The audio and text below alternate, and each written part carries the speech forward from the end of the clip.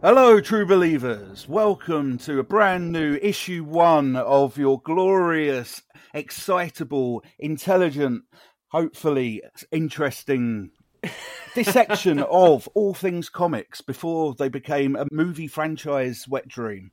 Together, we have Orion Gear, Slope Sleeves, Hello. and myself, Galactosh, bringing you the thoughts of two middle-aged men who've grown up on a children's medium and overly thought it through for way too long. First, Orion Gear, Sleeves. What's your background with comics? Well, my background of comics is, well, I've been reading them since I was a kid, starting with those things like the Beano and the Dandy, graduating onto Dan Dare, 2000 AD, Judge Dredd, etc., and then onto things like, well, Marvel, Spider-Man, DC Comics, and so on, and really haven't stopped since. Still reading them today, although in much shorter numbers than maybe I was at my peak. Oh, aren't we all? There's too many comics these days. There's no way to read them all. I'm sure someone has. Yeah. Please correct me if I'm wrong. We know someone who has. We read a book about him. Oh, yeah. That's all the Marvels, by the way, if anyone listening wants to know about it. I recommend it thoroughly. It's a great read. It's an interesting read. Yeah.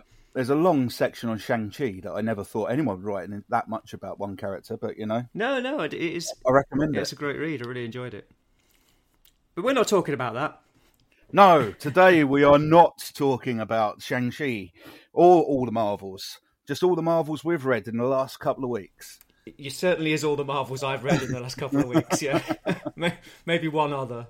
Because what more fitting way is there to start when we're going through a reread of all the comics? Why not start where the modern Marvel Universe started? In fact, most people consider where modern comics began. Mm-hmm. Unless you're an absolute DC fan, and then it'll be The Flash. Yeah. But let's ignore The Flash, because we're talking about the Fantastic Four, which brought ahead a new medium of comic book writing from Stan Lee and Jack Kirby. It's actually interesting about how the Fantastic Four started as a comic. Yes. Because I've read this. Go on.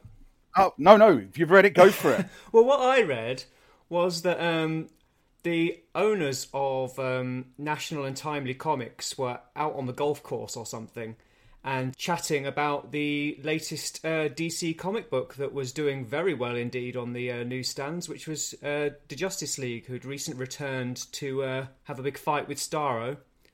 And Martin Goodman, the owner of Timely, which Timely would eventually become Marvel, quickly got on the phone to Stan Lee and told him to write a superhero book dead quick. Yeah, that's exactly what I heard. And this is also from, however much you can trust from Stan Lee's mouth. He said that at the time he was tiring of the medium and he was not seeing any way comics could go forward.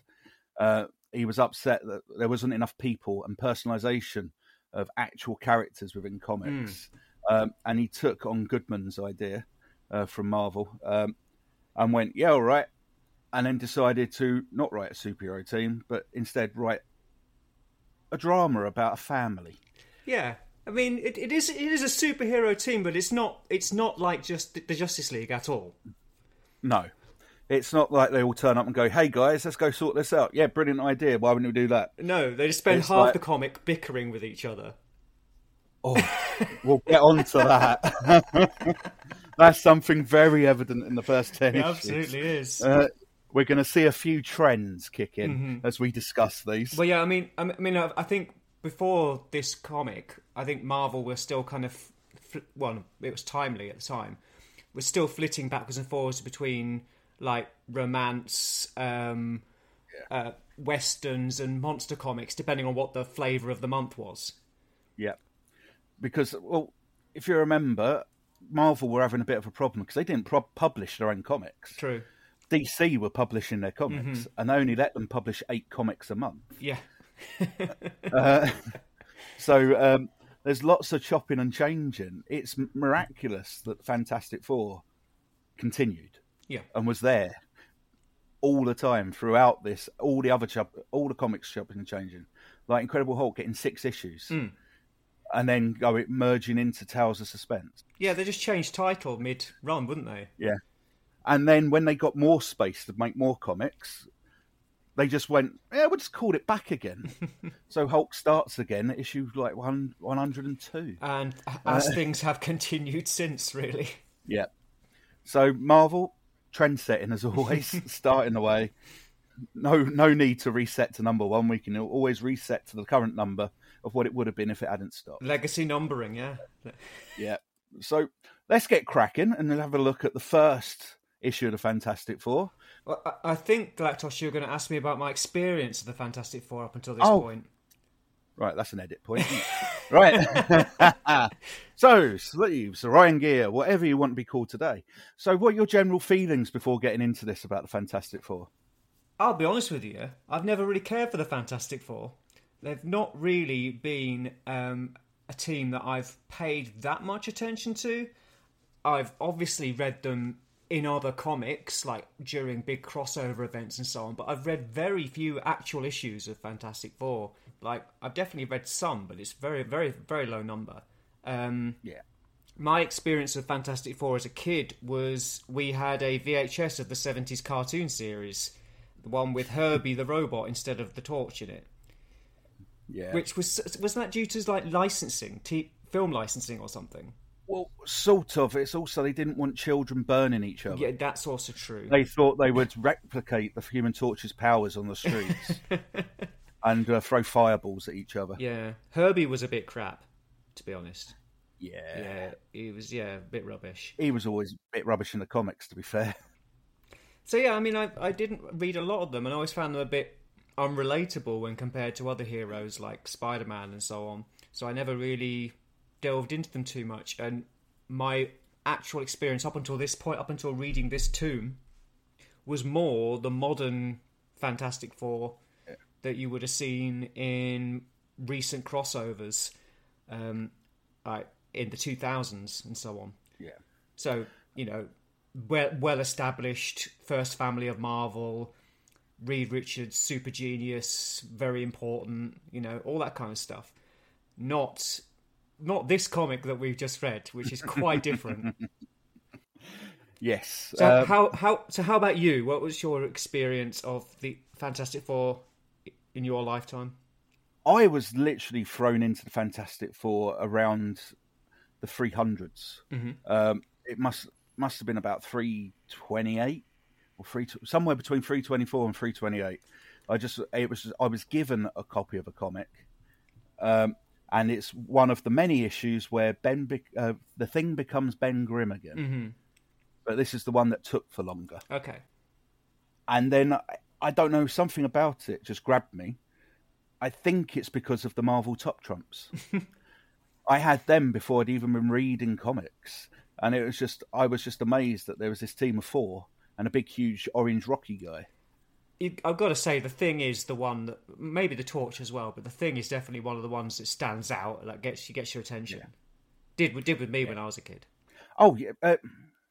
Look, not getting ahead of myself, and obviously the first 10 issues Fantastic Four really don't show this, but Marvel hasn't done a lot of character work in its time. It's not brilliant at character development. It does it in short, sharp bursts. We were discussing this the other day. The Thing is one of the few superheroes that they've put a lot of thought into. Yeah. And they've put actual characterization into. Everyone else in the Fantastic Four has had a bit every now and then. Mm-hmm.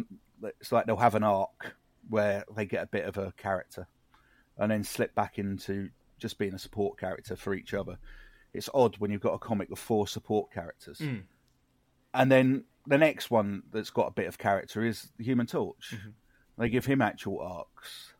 And yet, when they seem to get round to Sue Storm, the only character arc I can really remember that stands out for her is when she got possessed by a entity called Malice and wore very little clothes. Well, she is portrayed as this. Well, not word's not sex symbol, but you know, she is the damsel. Yeah, absolutely. Yeah, she's the damsel in distress, particularly right at the beginning. Mm-hmm. There is a lot of good in Fantastic Four, but it doesn't really start until about issue 20.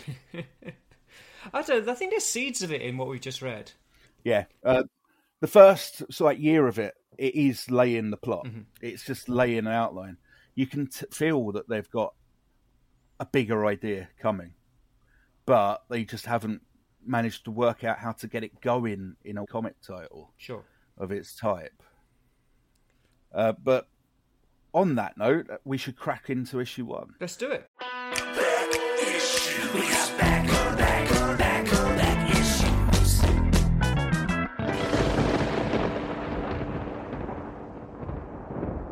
So, in Pulp Fiction style, it starts in the middle. Yeah. With the big Fantastic Four flame firing into the sky. Yeah. And some monsters creating havoc. And then we go into the classic Fantastic Four origin. Yeah, it's a cold open, isn't it?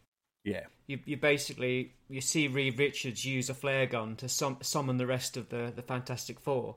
And you don't even know who these people are yet, you know.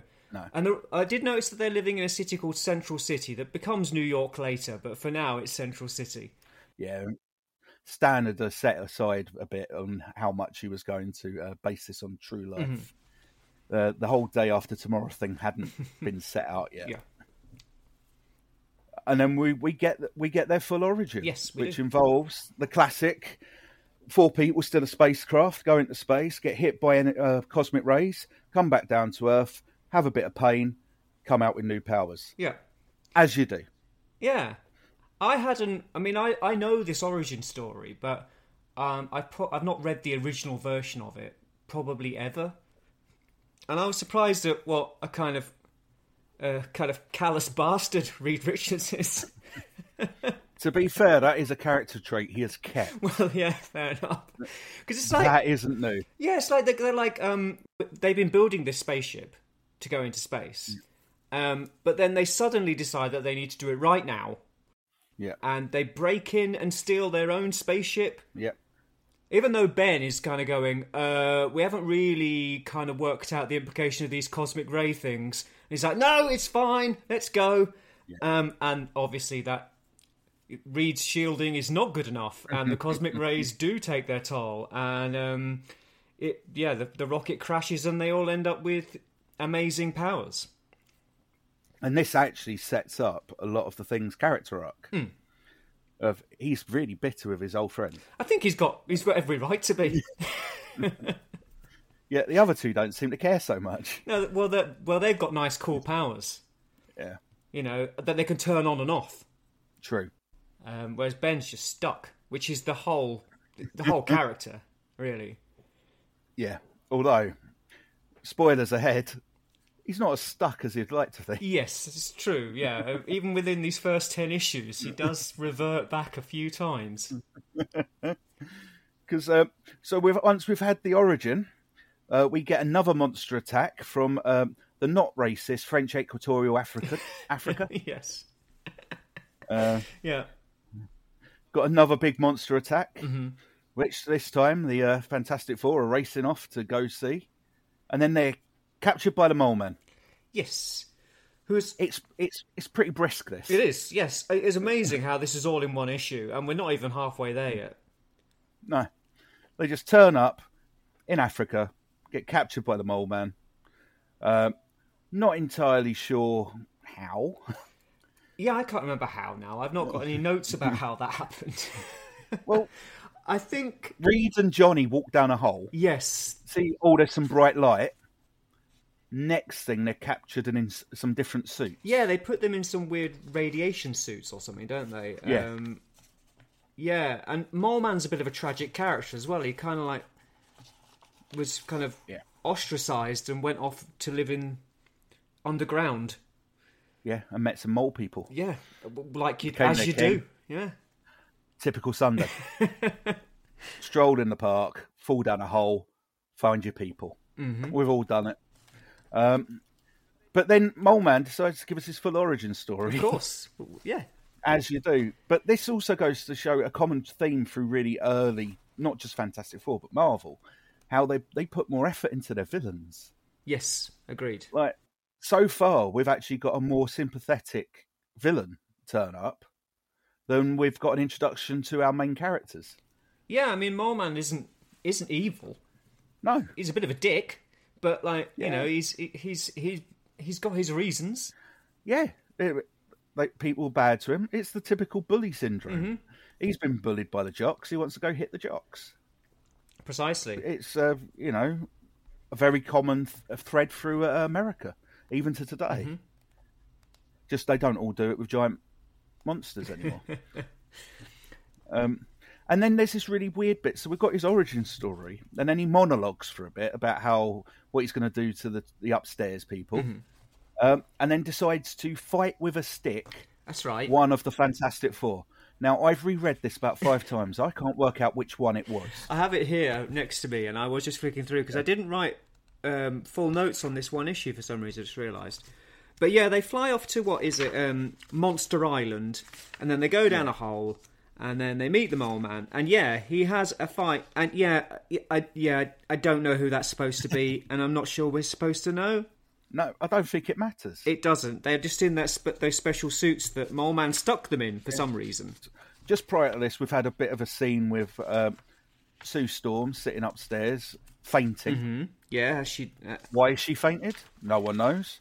It's just, I think they needed her to get her fainting in a bit. There are some bits in all of these issues which just happen, and you're like, what does this add to the plot? Nothing. It's just there. Oh, it's like how they get out of the Mole Man. The Thing just turns up. Mm-hmm. He just walks in, and then all of a sudden, they're escaping.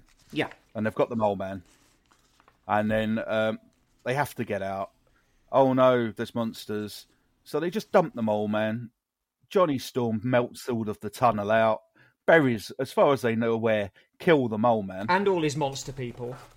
Yeah. And they have no idea what happened to him until they go, oh, he's blown himself up. That's all right. We're all safe now. Yeah, it's fine. It's fine. He's blown himself up. That's got rid of him. That's that over. We won't even check. We'll just head off home. That's fine. I mean, I imagine when this was written, they weren't even sure there was even going to be a second issue. No, true. So it's like... But you'd think you'd put a bit more into it if you think it's a one shot. Let's use all our ideas. It's a story. It's exciting. Kids are going to enjoy it. I think it's fine. But it isn't... it does seem very thrown together.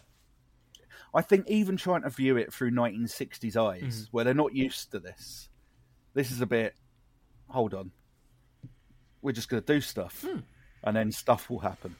This is very much the Wizard did it. Yeah, don't explain it too much. Yeah. This is what's happening, and it doesn't matter why. Isn't it exciting? Yeah. There's monsters, there's fighting, there's a guy who turns on fire, there's a bloke made out of orange rock. It's all great. You've never seen something like this before.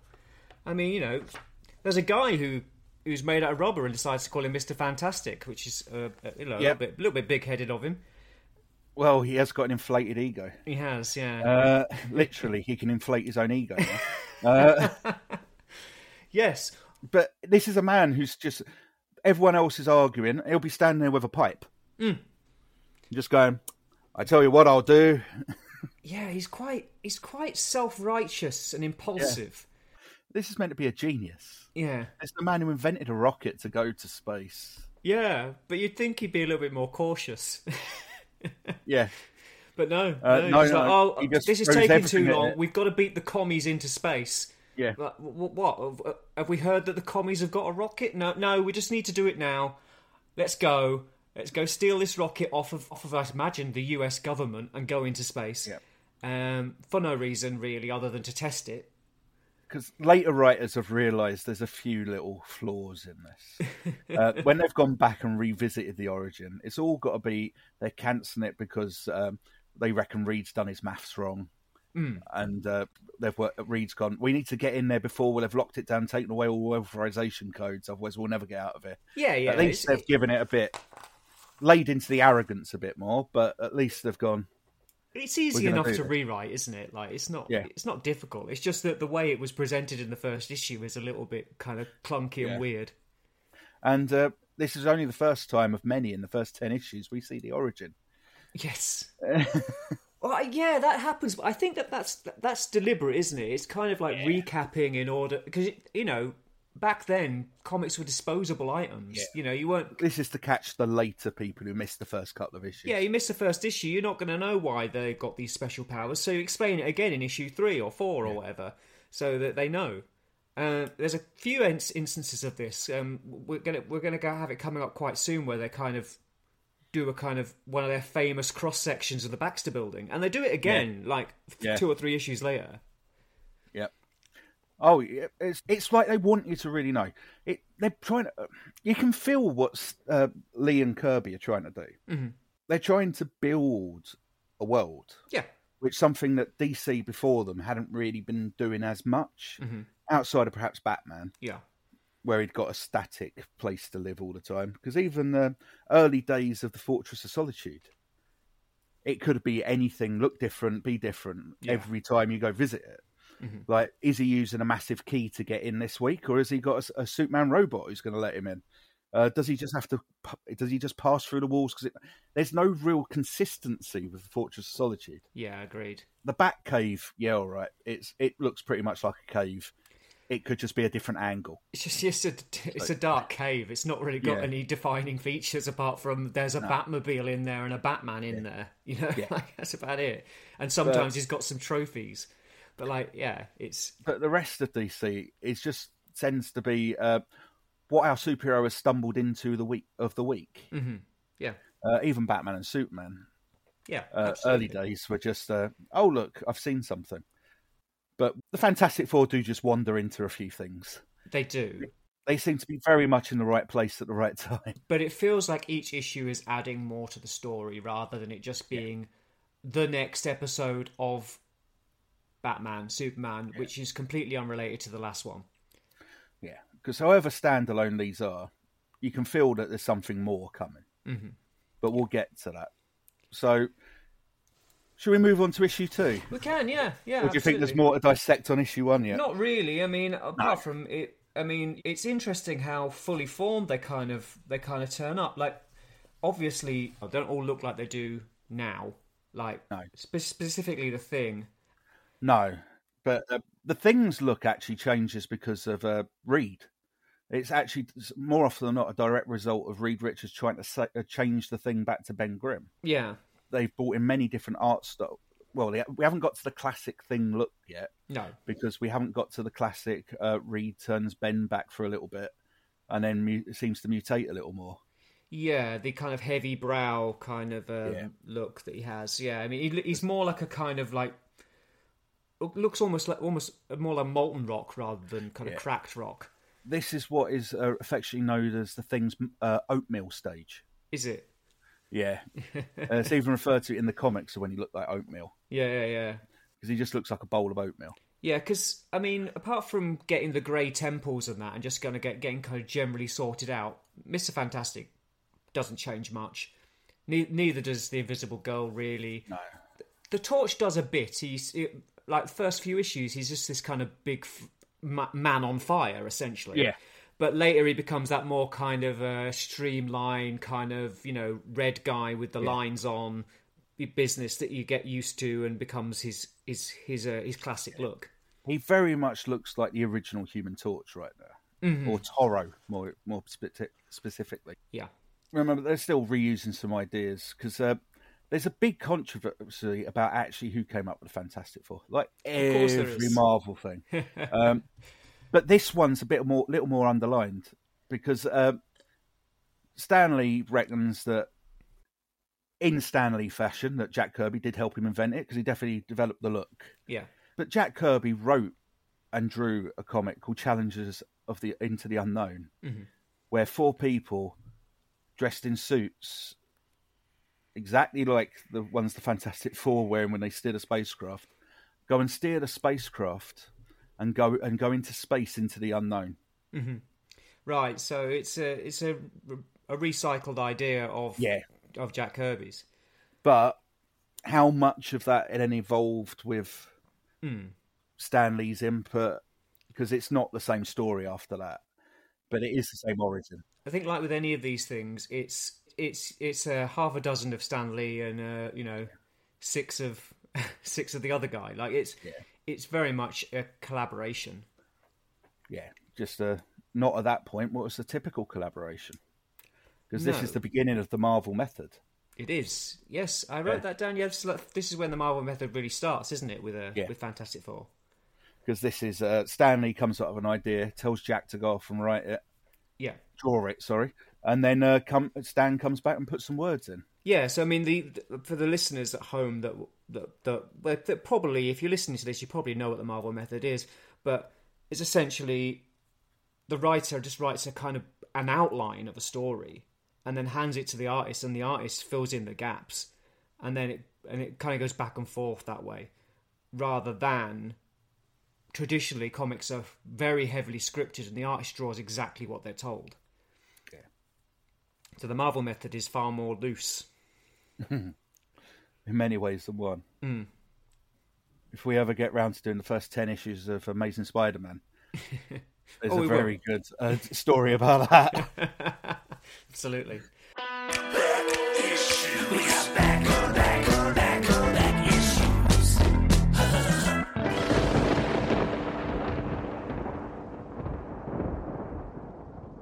So let's move on to issue 2, which is Intro of the Skrulls. It is. The Fantastic Four meet the Skrulls from outer space, as it's called.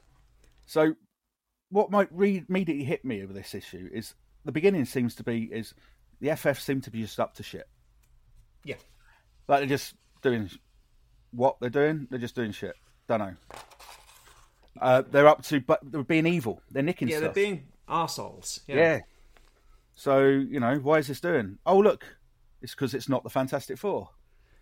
Yeah. Dun, They're dun, imposters. dun. Yeah. Yeah, the torch melts a giant marble statue. Now, when I read this, I looked up what the melting point of marble was, and it's incredibly high. Yeah. It also has to be done under pressure. It's already a metamorphic rock. Exactly. Also, I don't know how. I mean, at least it could have been like I don't know, an iron statue or something. You know, that would be more believable. But no, they specifically say it's made of solid marble, and I'm like, how the hell is he melting that? Because it's not even the real Human Torch doing it. No, and there's also some severe retconning comes later. Because the Skrulls do not have superpowers outside of being able to turn into other people and other things. Well, they're using devices, aren't they? Like the guy who's the torch is using like a jetpack thing. Yeah, and the guy who is the thing is he's like he's in some kind of suit of some sort, isn't he? Yeah, but it's only the one who's being Mr. Fantastic that's basically using his Skrull powers. Okay, it just seems like this feels more like the start of a Batman 66 TV episode. Batman stealing? How could this be true? Robin melting a statue? Yeah, it just feels like one of those beginnings of, women, what, no, I'm going to throw away my comic in disgust. They're villains now. It's fantastic. It's the second issue. It's the second issue, and it's like, they're bad guys now. Yeah. You haven't really even good. got to know them. It's just going, oh yeah, there's some bad stuff going down. They're doing it. Yeah. This was what they are all the time. But then this then cuts to the news. And then the Fantastic Four seeing this on the news and being unhappy. Yes. And we get the first instance of the Thing goes angry. Ape shit, yeah. Yeah. It's the first of many. It's like once an issue, the Thing has to throw his toys out the pram. Well, he throws a stuffed bear's head through the window. Yeah. For some reason. See, that shows you how much strength he's got. If he could throw a stuffed toy through a glass window. I think it's taxidermied, but yes, it's just hung. Sorry, it's a trophy hung on the wall because they're on holiday or they're hunting or something. They've gone to a shack. They're in a shack. Yeah, but they're still listening to the news. Yeah, well, they have to keep up with current affairs. They are the Fantastic Four. True. So the Thing's getting a bit irate, and then they just get captured. The army turn up and capture them. So this is quite a common thing. Two issues in, Fantastic Four get captured. Mm-hmm. And it always seems to be some bright light or some big smoke. They haven't thought ahead about gas yet. It's their big weakness. And then they come up. So the army go, and they go, no, it's not us. All right. And then the Human Torch has a plan. Yeah, they go with them willingly, don't they? They kind of go, all right, yeah, fair enough, we're not going to fight you. Yeah. But then they imprison them, and they've built special prisons for each one of them. Yeah. Which they all immediately escape from and steal a helicopter. Yeah. They just get out. So you wonder why they went with them in the first place if they were going to escape. I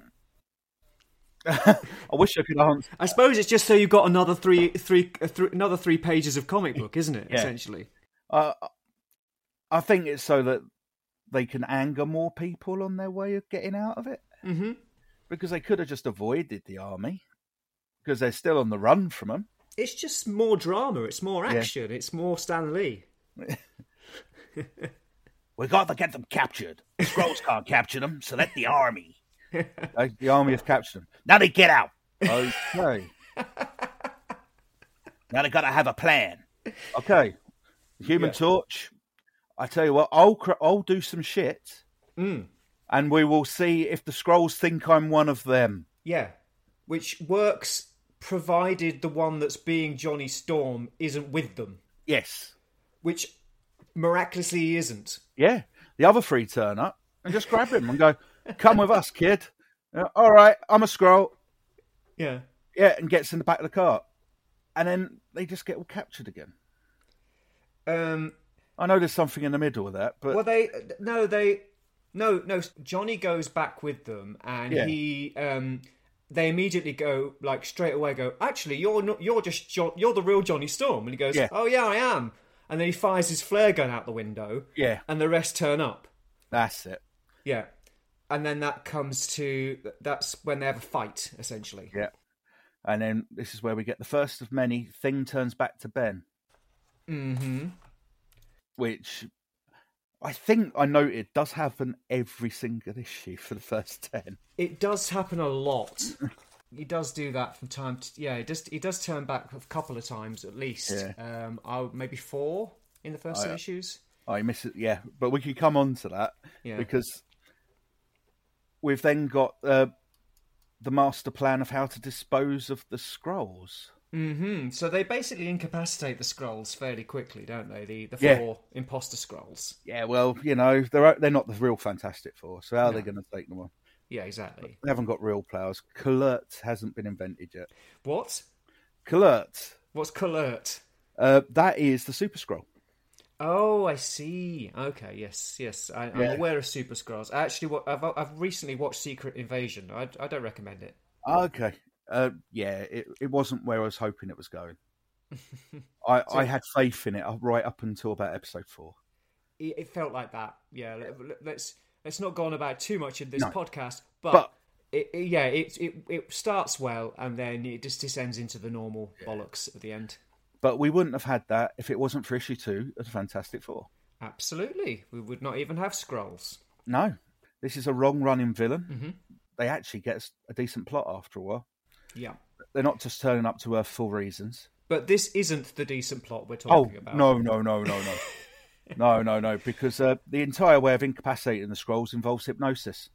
Yeah, we'll get onto that. So we learned that the reason the Skrulls have tried to turn everyone against the Fantastic Four is they want the humans to either destroy the Fantastic Four or remove them from the board so they can invade Earth.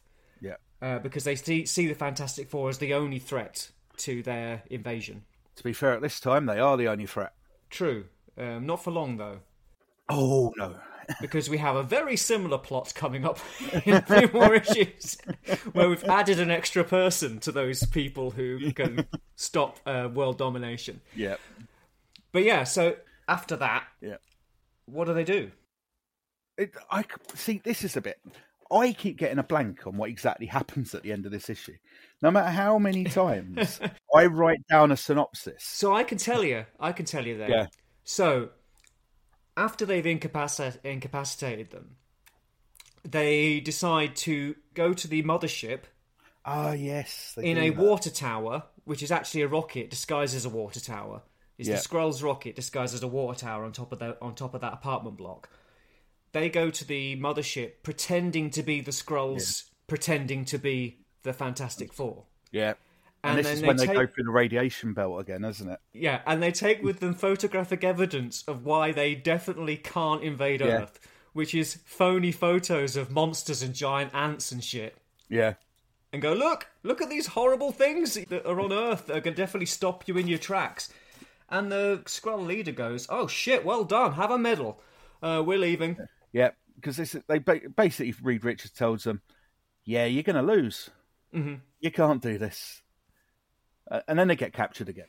Well, yeah, I mean, this is where the thing turns back into Ben a very short while after coming back in the rocket, I think. That's through going through the radiation belt that gave them their powers in the first place. Precisely, yeah. So it's cosmic rays. It goes through the cosmic belt or whatever. Yeah, so they go through the rays. He gets dethinged. Mm-hmm. And then becomes the thing again within like 5 panels. It's a couple of pages, I think, but yeah, it's not long. Yeah. It's very quick. It's like, yep, you need to be back again. So he can wrestle a snake. Yeah, that's right. Yeah, because they go back to the apartment where they left the Skrulls, and they are now no longer tied up, and they're all turned into weird creatures. Right, they've got these things tied up that he knew could stretch and change his shape. How did they think rope would work? Precisely. So they were going to break out anyway. Yeah, of course. And it allows them to have another action-packed battle with them. Yeah. Well, action-packed. Well, I don't know. It's just, I think for the comics of the time, it's fairly action-packed. Because one of the standouts for me is Stanley is a bit loquacious. Mm. Why say one word when you can say 27? Oh, yes. Yeah, I agree. It's just when you've got the sort of, was he the Army chief, the Air Force chief? Mm-hmm. Just going, looks like I may start believing in Santa Claus too. Okay. Yeah, just throw that in there. That's not even. That's just after seeing some Skrulls turn back into Skrulls. Yeah, you'd think he'd be a little bit more mortified that there are space aliens on planet Earth. But yeah, it kind of takes it as, oh, okay, well, that's incredible, but well done. And then they do all that, and they shake hands, and then the army aren't chasing them anymore. And the army don't take the Skrulls into custody; they just leave them with the Fantastic Four. Yeah, like they need to know, and the Skrulls beg at them, don't kill us, because at that point in time, it really looks like Reed's proper thinking over whether he's going to kill them. Yeah. He's just, and then so instead he says something even worse to them. He turns them he hypnotizes them into thinking they're cows.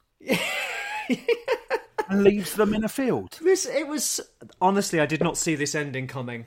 No. All right, so they basically say, we give up, we surrender, we'll be peaceful.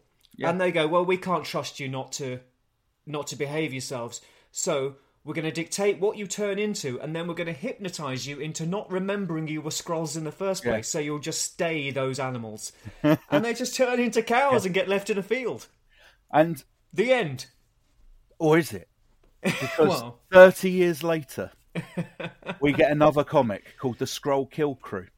Really? Which is based around 4 individuals who end up catching a form of BSE from the cows that were butchered that happened to be Skrulls, and they ate burgers of them. Of course that happened. Of course that happened. And the whole power of the Skrull Kill Crew is because of this Skrull BSE. They can see Skrulls, and violence ensues. Nothing that happens in comics is ever left alone. No. It took them 30 years to revisit those cows. But it'll happen. It'll happen. I mean, come on, it's issue 2. They're going to revisit issue 2 at some point. Yeah. Even the more bonkers bits of it. Yeah. I just love it. I mean, I honestly didn't think it was going to end that way. And I'm just thinking, if I were reading this as a kid, I would have thought this was fantastic. So, job done. Well done, Lee and Kirby. Yeah. It's, you've got 3 panels left. How do you end it? Yeah. Yeah, you've got to do something with the Skrulls. So why not turn them into cows? They can't actually just assassinate them on the 3rd panel. Precisely. Tell them to bend down. You don't want your heroes murdering aliens in cold blood. Not yet, anyway. You have a bit where they're saying, you morph into shovels and dig your own graves. Now kneel in front of them. Well, the Human Torch fires a bolt of flame through the back of each of their heads. I think we're a good 15 to 20 years off the Punisher yet, aren't we? Yeah. That's the kind of thing he might get up to. Back issues. We got back issues.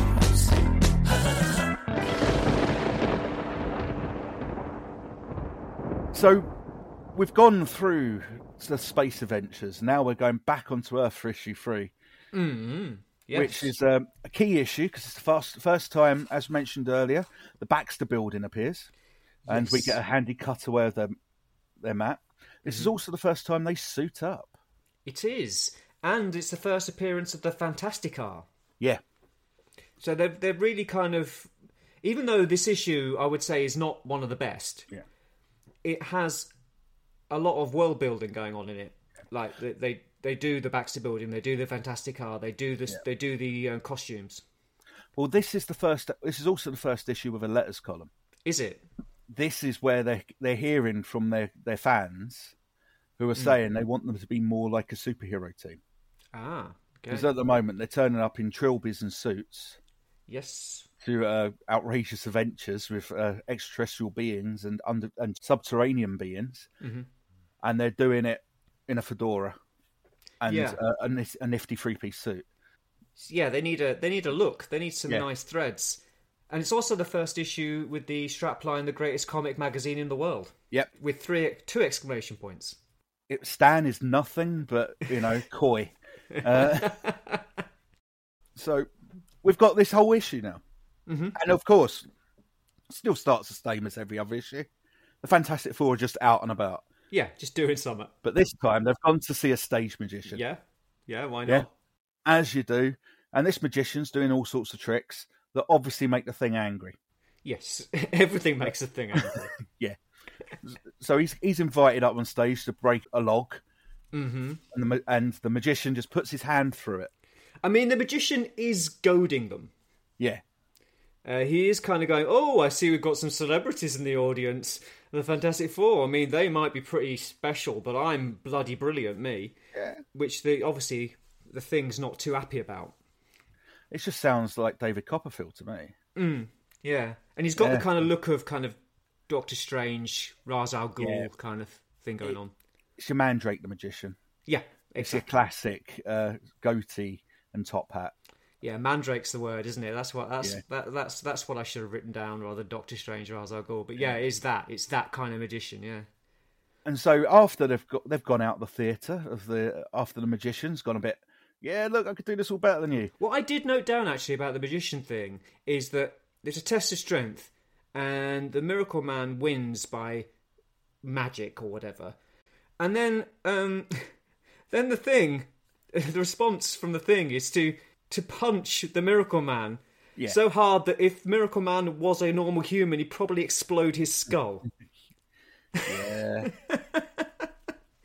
But luckily, because the Miracle Man we'll get into his actual powers later, because there's a bit of a twist later, he's not damaged at all, so it's fine. Yeah. At this point in time, the Fantastic Four are borderline psychopaths. Yes, they keep doing some really, really weird stuff. It'll come up again in a few more issues. Yeah. Where it's like, why are you people allowed? Why aren't you people locked up? They do behave very irresponsibly a lot of the time. They're just like, I know Reed's meant to be a genius, but there's some incredible leaps of logic that go on in this. Like this, what just comes up, like there's a monster attack the city. They know monsters have attacked this city before. They know monsters can come up and attack. So what they think? Oh, it's magic.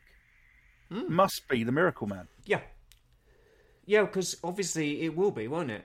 Well, they couldn't have just seen a bit of a dick magician, because to be fair, most magicians are a bit of a dick. Yeah, I mean, so I think they come away from the show, and Reed kind of ponders that it's fortunate that the Miracle Man isn't a baddie. Yeah. And then immediately he is a baddie. Yeah. To be fair, they are right, because the police pick up a note, which I just thought was brilliant, so I wrote it down. I, the Miracle Man, declare war on the whole human race. I intend to conquer the earth. When does he deliver that note? Is that after he brings that monster to life? Yeah. And he brings like a big papier-mâché monster to life, doesn't he? Yeah. And then it just pops into obscurity again. Also, I noted that the police seem to have standard issue bazookas, Yes. which I thought was interesting. Yeah, get the bazooka on the double. Yeah. It's like, oh crap! There's a massive monster! Quick, go grab the bazookas out of the back of the squad car. Yeah. And they do seem to be driving around 1930s squad cars as well. It's the bit I forgot to mention is that they're giving the thing a mask. Yes, so when she designs the costume, she kind of comes up because it's obviously Sue designs them because she's a woman. Yep. And Reed puts on his suit without even taking out his pipe. His pipe. But Ben's has a helmet to hide his grotesque face. Yeah. Nice one, Sue. That's very sensitive of you. But that's also something that's revisited back in the 90s. Is it? When the Thing takes on the Thing takes on Wolverine in a fight, as they do, and Wolverine doesn't hold back with his claws for once and gashes up the Thing's face. He wears that helmet. Does he? Yeah. You see? So it's like all back. These things all come back around. That note about conquering the Earth, maybe so, because it's written around the man's thumb. It is. It's also written around the borders of the panel as well. Yeah. So you can read the whole thing. Yeah. Instead of just showing the whole thing, maybe slightly further away. Yeah. With the thumb more in the corner. It's the art. It's the art of you've got to jam that in there. Yeah. That's how Kirby drew it. So you've got to get the whole message on. So there you go. Yeah. I bet no kid would have even noticed. No. It's just because it was such a spectacular statement, and then I noticed the thumb that made it stick out to me. I noticed that it was written to fit in the panel around the thumb, but obviously that's me as a 44-year-old man who's read 1 million comics. This was written by the Miracle Man, so maybe he knew exactly where the person holding it and how they'd hold it. So it had to be couldn't he? Yes. Yeah. But then this leads us on to the Fantastic Car being used. Yes, what a strange contraption the Fantastic Car is. Yeah. It's like a lozenge. Yeah. That kind of splits into 4 bits. Yep. And none of them look practical. No. They all seem to be drawn with a fan underneath them. Yeah, it's anti-grav or something, isn't it? Like, yeah. I think that's how they explain it working. Yeah, they just get in a car, splits into 4, and then another monster attacks. Yeah. Is it not the same monster, but just... Well, it looks the same. Yeah, that's right. I think so. And the torch sets it on fire, I think. Mr. Fantastic has a go with his stretchiness first. Yes, he does, yeah. And then the Human Torch turns up. They all turn up one by one to have a go at it. Yeah. But it's just Stan Lee at some of his staniness. When the monster reappears, at that moment, barely half a mile away, a living monster. Sorry, that makes me cough. A living monster crashes through a brick wall of the nation's most carefully guarded jewellery store. Yes, because the Miracle Man is a jewellery thief now. Yeah. But a living monster. Not just a monster. It's a living monster. Yes. I thought he was declaring war on the whole human race, but now he's stealing jewels. It's a bit of a step down. He's declaring it on jewellers. Yeah. He was at school. He was bullied by one of the Ratner's kids. Mm-hmm. And he decided to take on all jewellers as a result. It's just like the Mole Man. Yes, he is all over the shop with his plan, because the next thing he does is steal an atomic tank. Yes. What is he's going to drive that around, declaring war on people? I guess. Yeah. Well, what else would you do with an atomic tank? I don't know. Well, this monster's got that atomic tank for some time because it seems to be getting dark now. Yeah. So by the time that Sue and Ben turn up. Yeah, so when he steals the tank, Sue kind of stoles away on board. Yeah. And then we have a break so that we can recap their origin again. Yes, as you do. Yeah, because, You might not have read issue 1 and 2, so you need to be reminded of why these guys have got these powers. Because they all get defeated. Sue disappears, so the other three recount their origin. Yeah. Reed has a pipe. He does, of course. One of the common themes. Ben gets angry. Yeah. Reed has a pipe. Sue disappears. Yeah, and Johnny goads Thing into getting more angry. Yeah. Which happens straight off their origin.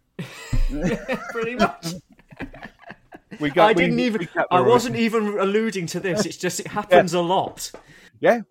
Well, it was the next thing in the sequence. Pretty much. All this time, Sue using her power of I can disappear and not get involved in the fight is carrying on, and she's sneaking around a junkyard that now has an atomic tank. Yeah. This is another thing. Sue can turn invisible, and that's great. But she always gets found out somehow. Yeah. This time it's a dog who can smell her. Yeah, because you can't make her scent invisible. No. So he immediately he commands her to become visible, which she does, and then he kind of hypnotises her. Yeah. Essentially. And she fires off a fantastic flare. Yes, the fantastic flare, used in almost every issue. Yeah. And this time they get in a helicopter. Mm-hmm. So they have the fantastic car. Yes. And they've parked it back. But this is the Fantasticopter, isn't it? I'm pretty sure it was in the cutaway. I think you'll find in the cutaway earlier in the issue. You see a bit of foreshadowing here. You've got the Pogo orbit plane hangar, the Fantasticar hangar, and the Fantasticopter hangar. So they took the Fantasticopter out this time because, why not have two different flying vehicles? Why not? In the entire first 10 issues, I never see them use the Pogo orbit plane or the long-range passenger missile that can take them to anywhere on the planet in seconds. Oh, we do have the Pogo coming up. Well, we have it coming up, but they don't use it. I think it's being dismantled. Yes. Yes, we'll get onto that. Because that when we get onto that, it's actually a trope throughout the Fantastic Four that comes up. Is it? Oh, okay. Yeah. Well, I'll look forward to that then. Yeah. But if Thanos is good enough to have a helicopter, why can't the Fantastic Four? Yeah, why not? Yeah, fine. Yeah. So all this time they've gone off, and Johnny is in a soda bar.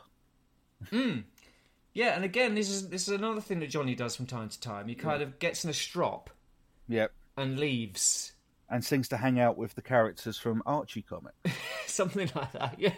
Right, there's many common tropes throughout it. They all involve the Fantastic Four at one point in time. Each of them will go away. Mm-hmm. I think all of them have quit the Fantastic Four at some point. Johnny will always he either runs off to school, he runs off to a soda bar, or he runs off to a mechanic's. Yes. The Thing will put on a trench coat and a hat, and then either wander off to Yancey Street to get abused, wander up the street to be abused, wander somewhere to be abused, or go see his blind girlfriend who doesn't abuse him. Abuse him. Yeah. Sue will go shopping. Of course she will. And Reed will disappear to another dimension. Of course. Yeah. Well, yes. I mean, I could have guessed all of those, especially the shopping and another dimension. Because there's many a start where Sue is out shopping, so has to go invisible. Yes. To get in the middle of a crowd that didn't notice she was there anyway. Yeah, she does that, doesn't she? Yeah. Yeah. And then they notice she's turned invisible. All four of them do cause an awful lot of a ruckus for no reason sometimes. Just because. No reason at all. So yeah, we get to the final chapter because there's chapters in every issue, which is interesting. You don't get that in a modern comic book. No, each issue would be in a chapter now. Yeah, whereas each issue has like 5 chapters in it. Yeah, it's in case you lose your place with the incredibly complicated plot. Yeah, exactly. Yeah, there's a lot of. I mean, admittedly, like you said, there's a lot of words, so you could you could get slowed down, not finish it, have to come back. Yeah, so Ben and Reed confront Miracle Man, who's got a key. He has got a key. We don't know why he's got a key, but he's got a key. But he's pointing the key at him just so he can show he can turn it into a gun. Which rather gives him away, doesn't it? Yeah, they now know he's the baddie. Well, they also now kind of, because in a few more panels, I think, Reed works out what his abilities are. Yeah. But doing things like this key business rather gives you away that that's what you're doing. Yeah. But anyway, Continue. Reed bounces around. Ben kicks Reed by the look of it in one panel. Uses him like a football.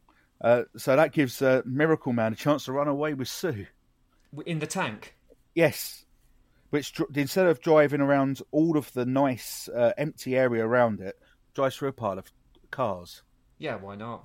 Yeah. I suppose if you've got an atomic tank, why not take out some more cars? He can drive. That atomic tank can drive through anything, so why wouldn't you? You know? Yeah, so they go and nick a car. Yeah, because there's something. Is there something wrong with the copter? I don't know. The Miracle Man cut the drive cable of your copter. Oh, there you go. It's death to use it, the Torch says, as he finally turns up. There you go.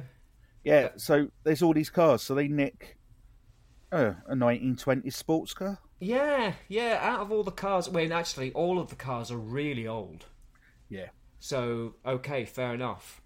Even though this is the 60s, they seem to be using really old cars all the time anyway. I guess maybe they just thought the modern cars were a fad and they wouldn't, they wouldn't last. So let's do something classic. And a 1929 Roadster would be timeless. Precisely. Yeah. The wheel comes off, which gives Reed the opportunity to become a wheel for a while. Yep. Yeah, just showing off his powers. Because was Plastic Man invented by now? This is very Plastic Man-y. Yes, it is very Plastic Man, isn't it? Plastic Man does have more of a tendency to turn into objects, doesn't he? Whereas, really, Mr. Fantastic is more just a stretchy man. Yeah. Than he is a man that turns into things. Yeah, he's more Ralph Digby. Yes, exactly. Yes, much more elongated man than as we had a discussion about this the other day. Yeah. With my other co-host, Virtual Dave. Yeah.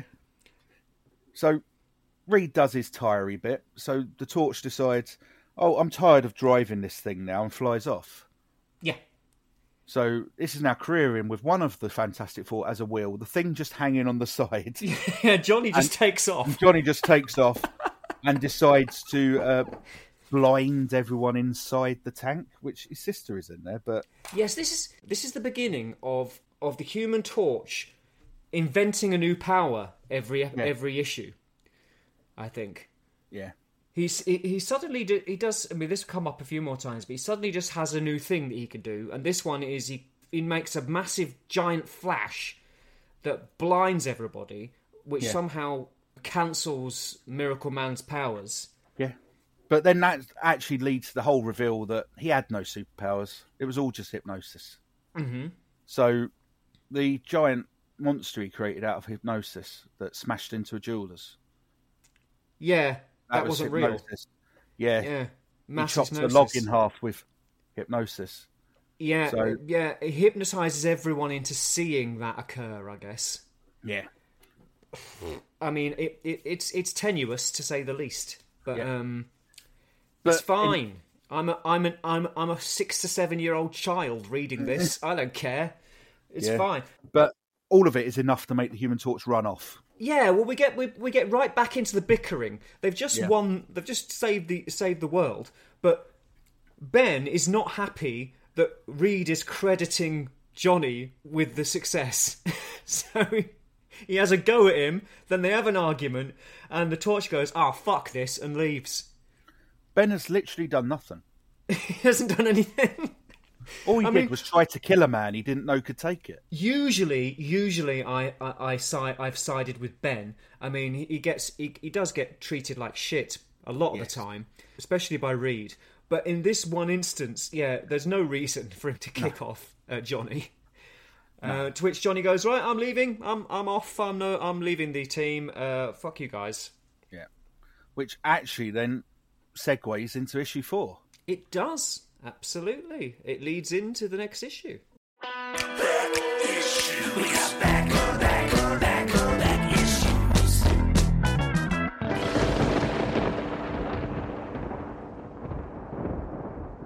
Which is quite a big issue for Fantastic Four, because this is reintroduction of a Golden Age superhero. Indeed. The Submariner returns. He does, yes. Namor.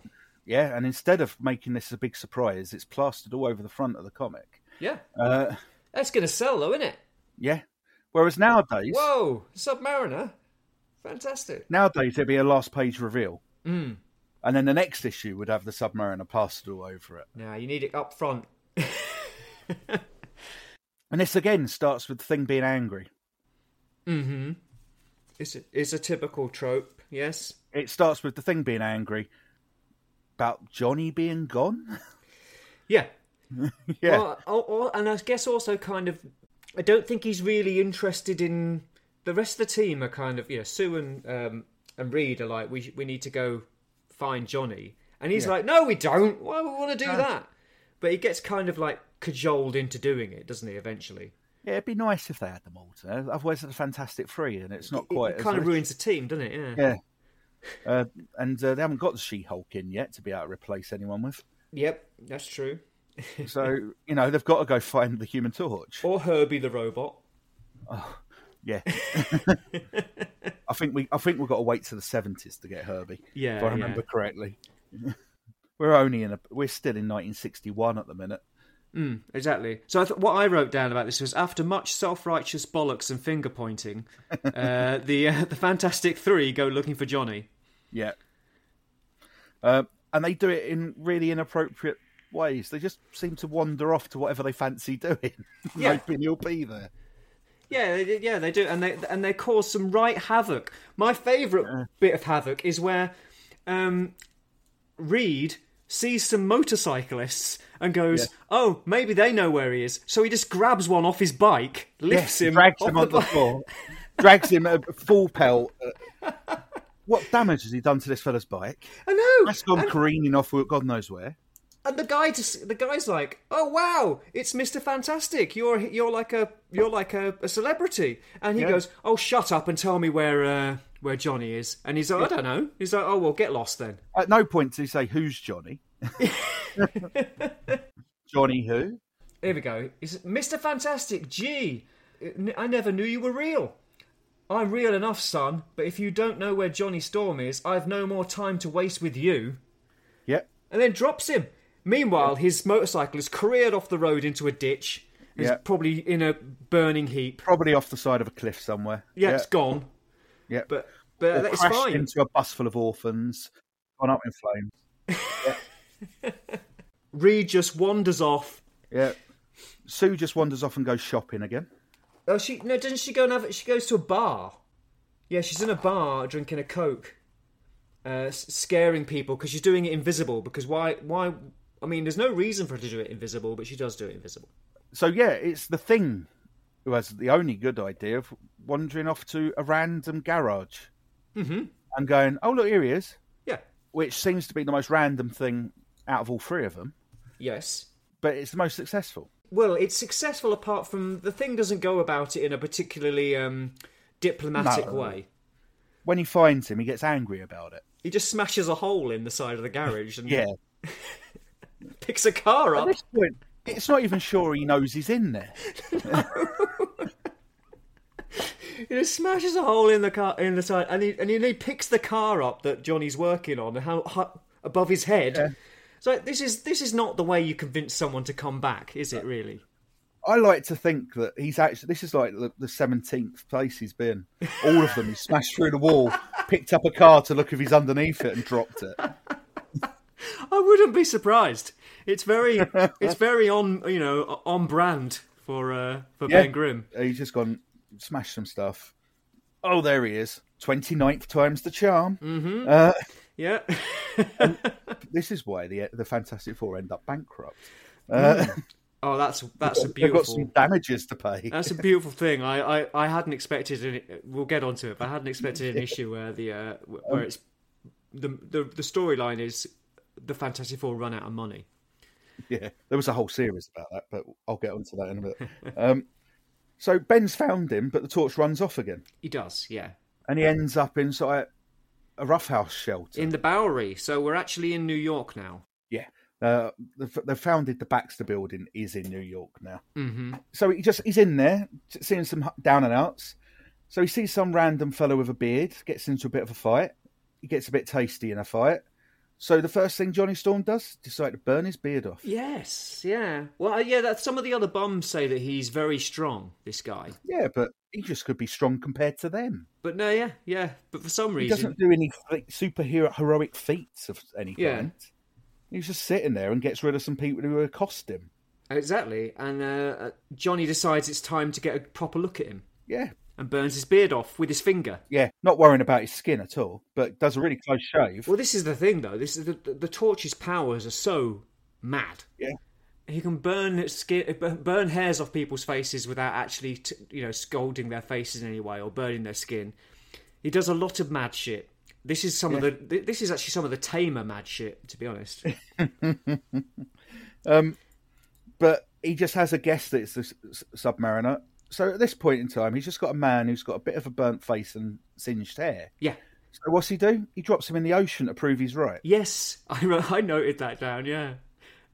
Johnny burns off his beard. His fire powers are very odd. And he chucks him in the sea to bring back his memories. It works, but understandably, he's pissed off with humans who destroyed his people's homes, but not his people, with subatomic tests. Plus, one just burnt his beard off and threw him in the sea. So now he's angry and moist. He's seen up that, and this is another was like a bomb. So it's actually mentioned the atomic bomb blows up his underground kingdom. Yeah. Now, maybe this is why he was forgotten. He didn't want to remember this stuff. No, yeah. He's traumatised. Yeah. So he's seen this, so he decides, first thought, let's kill everyone. Yeah. Yeah, why not? As you do. So, how's he do this? He gets the horn and calls a monster. Yeah, of course he does. It seems to be a whale with arms and legs. Giganto. Yeah. Yeah, he goes and gets his special trumpet horn. Yeah. Which wasn't blown up by any atomic bombs. No, he buried it somewhere, didn't he? Yeah. He went and dug it up. Yeah, so that's on foresight that he buried it. Yes. So there's a monster attack. Yes. Everyone's scared about that. So how do they decide to get rid of this monster? It's amazing. It's amazing. I mean, it's all very kaiju, isn't it? It's all very Japanese kind of... He's a giant monster attacking New York from Hudson River or whatever. Yeah. So, I don't know, I think there's an attempt before the Thing's attempt. Well, they fire some stuff at it. Yeah, they go for the normal route, like firing cannons at him. But then, in a massive leap of logic, the Thing goes, I know what I'll do is I'll strap a nuclear bomb to my back and wander inside Giganto and drop it off in there and come back out again and blow him up. See, I think this is a massive sign of depression from the Thing. I think he's had enough at this point. I mean, it's fair enough. He doesn't know an atomic bomb might kill him. No. But he's going, strap it on, I'm going to walk in there. Yeah. He doesn't know if the monster would just bite through him. He's just going, no. He's very lucky. What other options are there? He's very lucky that the monster's having a rest at that time. Yeah. And so he can just wander in. You always attack a monster while it's having a nap, don't you? Yes. With a bomb strapped to your back that's the same size as you are. Bigger, in fact. It's gigantic. Yeah. And then he has a fight with some kind of creature inside the monster for a while. Just because, it gives you about 3 or 4 more panels of action. Yeah, this is where... So now you know where Transformers got it for Unicron. Oh, yeah. Yeah. They're inside it. Let's have some monsters inside for them to fight. Of course. Yeah, of course. So the Thing goes in, and Sue gets the horn. Yeah, she goes invisible and steals it off of Namor. Yeah. And Namor fancies Sue immediately. Yeah, because I've wrote it down. Sue invisibly takes the horn and gives Submariner the horn. Yes, exactly, yeah. He stops her, like, straight away, and then she turns visible, and he's like, oh, hello. Hello.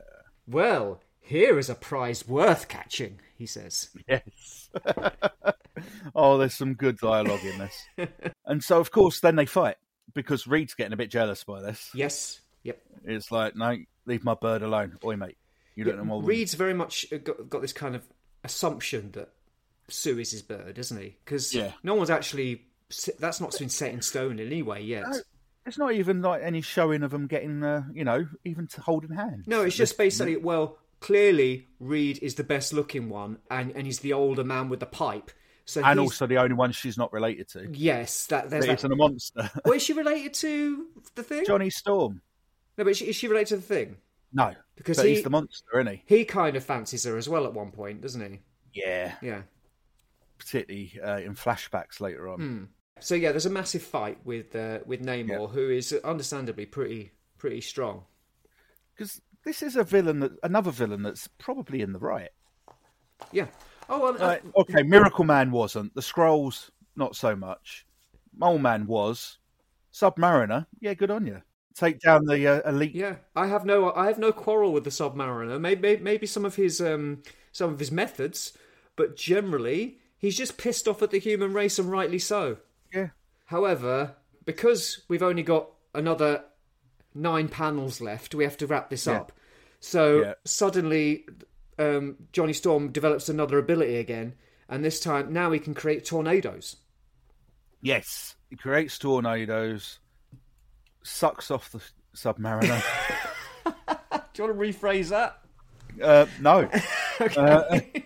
I think this is a very sexually charged issue. Yes, he does suck off the Submariner and Giganto at the same time and dumps them in the sea. Yep. So, despite the fact the Submariner's now back where he's strongest, yes, he just goes and swims off and goes, "I'll get you." Yeah, he just gives up. He just goes, "Oh right, well that's the end of that then. Okay, you've beaten me fair and square. I'm off." Because of all of them, that one just seems to end. It just ends. Yeah, it does. It does. And Jack doesn't even bother drawing their bodies. He just draws their 4 floating heads. Yeah. At the end, signing off. Yeah. Job done. Back issues. We got back issues. So, this leads us into issue 5. Issue 5. And also, as we've been going along, we've been having the Fantastic Four pin-up pages. Oh, yes. Which are quite fun. I don't have them in my copy. Oh, yeah. I do remember them, though. Yeah, you got one of each. And you've also got The Hulk is coming. There's lots of teasers for the Hulk, who's going to be a new comic hitting the stands very soon. Well, you talk about that. Right, so we start off... Let's get to that, because we have to start with how this issue starts, because Doom is just up to some... It's like generic evil at this point. Yeah. Once again, it's a cold open. No one explains who he is. He's just there. Yeah. And he just seems to be up to evil. Yeah, I mean, he hangs around. I mean, the first time we see him, he's got a chessboard with the Fantastic Four on the chessboard. He's got a book on demons, a book on science and sorcery, and he's got a vulture. He's definitely a bad guy. And of course, he's in a green robe and he's got a metal face. I mean, he doesn't look like a good guy. But this is what I mean. He just seems to be up to generic evil. Yeah. But then that leads us on to the next occurrence of the Thing getting angry. Mm-hmm. So we cut back to New York, and the Thing gets angry because the Torch is reading Hulk #1. Yeah. So segueing on from the advert of Hulk #1, the next issue, he's reading Hulk 1. Yeah. Yeah. And that makes the Thing angry. It does, yeah. Like, he hasn't met the Hulk at this point. He's just angry he's reading a comic. Yes, yeah, exactly. And I think, doesn't he kind of suggest that maybe the Hulk would make mincemeat out of him or something? I don't know. Oh, he always says that. That's just the Thing and Johnny. He says the Hulk reminds him of the Thing, and the Thing's like angered by that. Yeah. It doesn't take much to anger Ben. So Ben starts smashing up the joint. Yep, as you do when you're out in public. And then Reed does what he always does, which is turns into a big cord and kind of wraps around him and subdues him. Yeah, because obviously the Thing couldn't stretch an elastic band. No, not at all, no. No. So that gets all right. Mm-hmm.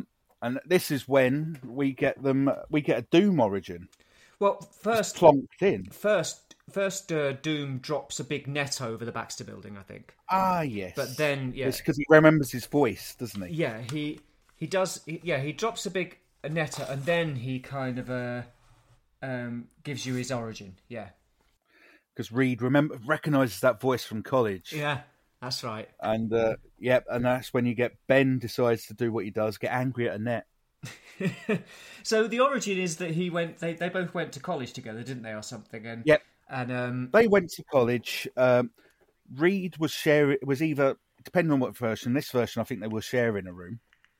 But Doom was trying to contact the other realm. That's right. Through a machine he had to put his head in. Yes, yeah, it looks like a hairdryer. Yeah, like one of those big ones. Calculations are off, and Doom burnt his face. That's right. So he's a genius, but he's a master of science and sorcery. He's interested in the dark arts. Yep, he loves them, and he thinks that he can control magic through science. I like it. He is Reed Richards. Yeah, he's an arrogant genius. It's just, I think at some point Reed told him magic's stupid, so he decided to go, no, it's not, and double down on magic. Yeah. Actually, his mum taught him magic, but that's later on. But he's a perfect yin or yang to Reed's yin. Yeah. The two sides of the same coin. Just one's a global despot, the other one is a psychopath. Yeah. I mean, I'll let you work out which way around. Which one they are? Which one's which? We're not quite sure. Yeah. So, obviously, this leads to the Fantastic Four getting captured by the Doom. Actually, I wrote down Doom's plan because it's very convoluted. Yeah. So he traps them in their tower with a net. Yeah. Then he demands that they release Sue so he can take her hostage. Although he already has them all hostage, really. Yep. Then he uses Sue as collateral to force them all to come to his castle. Yep. Then he forces the lads to go back in time to steal Blackbeard's treasure chest because there's some jewels in there that can help him take over the world. It does seem like this is all stuff he could have done himself. He could have done it. Yeah. Although it turns out he couldn't have done it. Well, no. We'll get onto that, won't we? Yeah. There's no way he could have done that. No. There's an interesting time paradox, isn't there? Yeah. So they go back in time and just fight pirates. Yeah. As you do. Yeah. Like, literally, it just launches into fighting pirates. Yeah, pretty much, yeah. Straight away. And then they decide to dress up like pirates so they can fight more pirates. Mm-hmm. And they give the Thing a big hat and a big beard. A black beard. A black beard. And then it turns out that after fighting more pirates, Thing is the black beard. Well, I don't know when they dress up. I think they dress up to like blend in. Yeah. And then...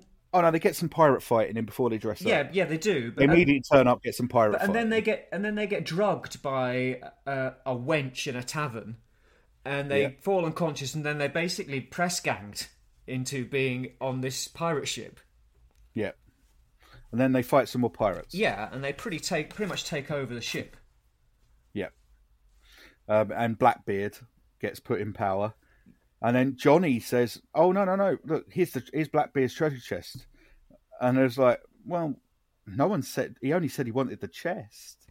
Yeah, that's right. So they decide to take the contents out, just dump it. Yeah, Reed fills it with chains. Yeah, and goes, well, he only wanted the chest, so that's not going to make him angry when he gets it at all.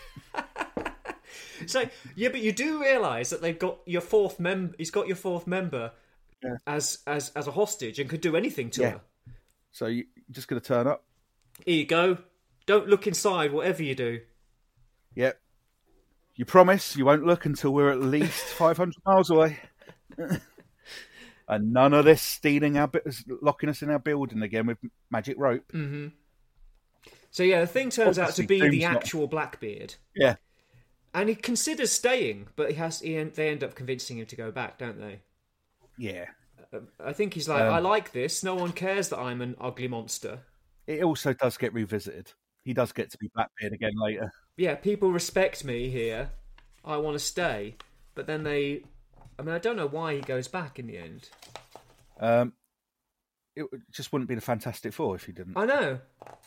Why can't I stay? The future holds nothing for me. In the 20th century, I'm nothing but a monster, a freak. But here, I'm somebody. I'm a leader of men. I'm a captain. I'm the guy who started the legend of Blackbeard. The kids will be reading about me in school someday.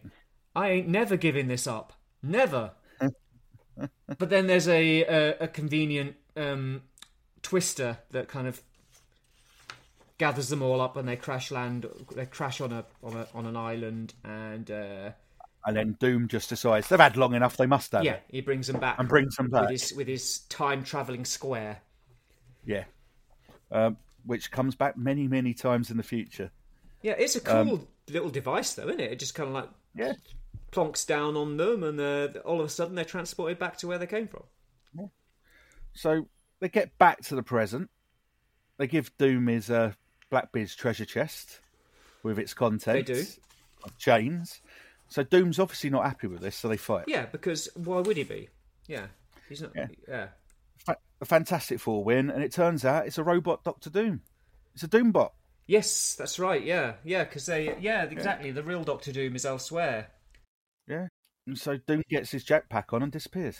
Yes, they do. So then they escape the castle. Once again, Johnny gives us a new power. Yeah. Which I mean, maybe you being a man of science, maybe you can explain this to me. So this is how he explains it: by giving my flame the intensity of atomic heat, I can actually boil a section of the water away and fuse the ground, turning it into a glass-like substance. It can be done, but he can't do it. That's how they get across the moat that's full of like crocodiles and serpents and shit. It's not going to work. No, because fluid dynamics and things. Yeah, like that. I would have thought. I mean, maybe he could boil the water away, but then you just have an empty moat. Yeah, but still with bad things in it. Yeah. I mean, I suppose it's not swimming bad I suppose things. they would be less mobile, and you could kind of like run across, and you might be better. But no, he turns it into a weird kind of glass substance, and they walk across. The thing is, the thing could take a crocodile. Yeah. But there you go. Reed could stretch his legs to just walk over. Johnny can fly. Yeah, I think Reed does do that, doesn't he? Yeah, he does. He stretches across and pulls a hole in the wall, but then doesn't stretch across to help them walk across. So they have to make this glass-like substance. But he can fly, and the thing just will be fine. Yeah. So it's only really Sue who requires this causeway that he's made. Yeah, Reed could just stretch over and pick her up and carry it, pull her over. He's already stretched across it once already. He could do it again. It's important to show all four heroes using their power, except Stu, of course. We're not that bothered about Stu. Using their power in some way. Although they do it quite a lot. Quite regularly, they'll have each one showcase their powers, usually in sequence. Yeah, sadly. But this is the introduction to the character who is quite often named the number one comic book supervillain of all time. What do you think of this number one superhero villain of all time? I mean, he's interesting. He seems he just wants world domination, doesn't he? Yeah. And but I don't know. I think it's quite interesting that he's got 1 foot in science, 1 foot in mysticism, and he is quite enigmatic. And I think that's what makes him interesting. That, you know, the mask, the costume, and then his interest in arcane arts, and the fact that he seems to have an intellect that kind of matches that of Reed. Yeah. It's bonkers, but I don't know. It's a fairly good setup, I think. He gets much more character development as we go on. Even within the Lee and Kirby run, he gets better. Yeah. This is very much a sketch of what he becomes. As are most of these characters in the first 10 issues. Like, he's not even the Lord of Latveria yet. No, he just has a castle, and we don't even know where it is. But that's another thing. He's got a castle that they seem to get to very quickly. But how many castles in New York are there? They don't really say, do they? I don't think they at any point tell you where this castle is. It just kind of goes there. yeah. Oh no, but I suppose it says, with a sudden, unexpected surge of rocket power, the helicopter blazes through the sky almost at unbelievable speed. We will reach my castle stronghold within minutes. And then they reach his castle stronghold. But they don't say where it is or how far away it is. We don't know if we're in Eastern Europe yet. Yeah, we've got no idea. And they've got to get back. Yeah. Yeah, well, that's fine, because the issue ends. Yeah. And they get back on their own time. We got back issues.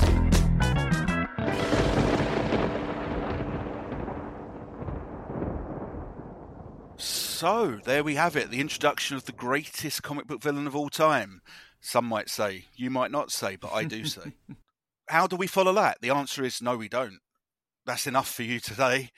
We'll come back, though, for the next episode, where we'll do the next 5 issues of what began what is considered the Marvel Age of Comics.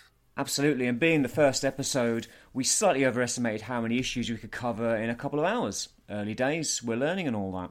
Yeah.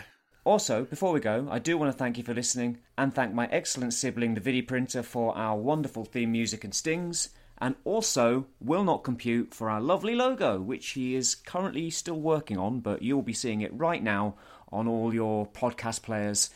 It's beautiful. Yeah, thanks, guys. You're absolute geniuses, doing things I could never dream be able to do. Indeed. Well, until next time, bye. Until next time, true believers. Bye.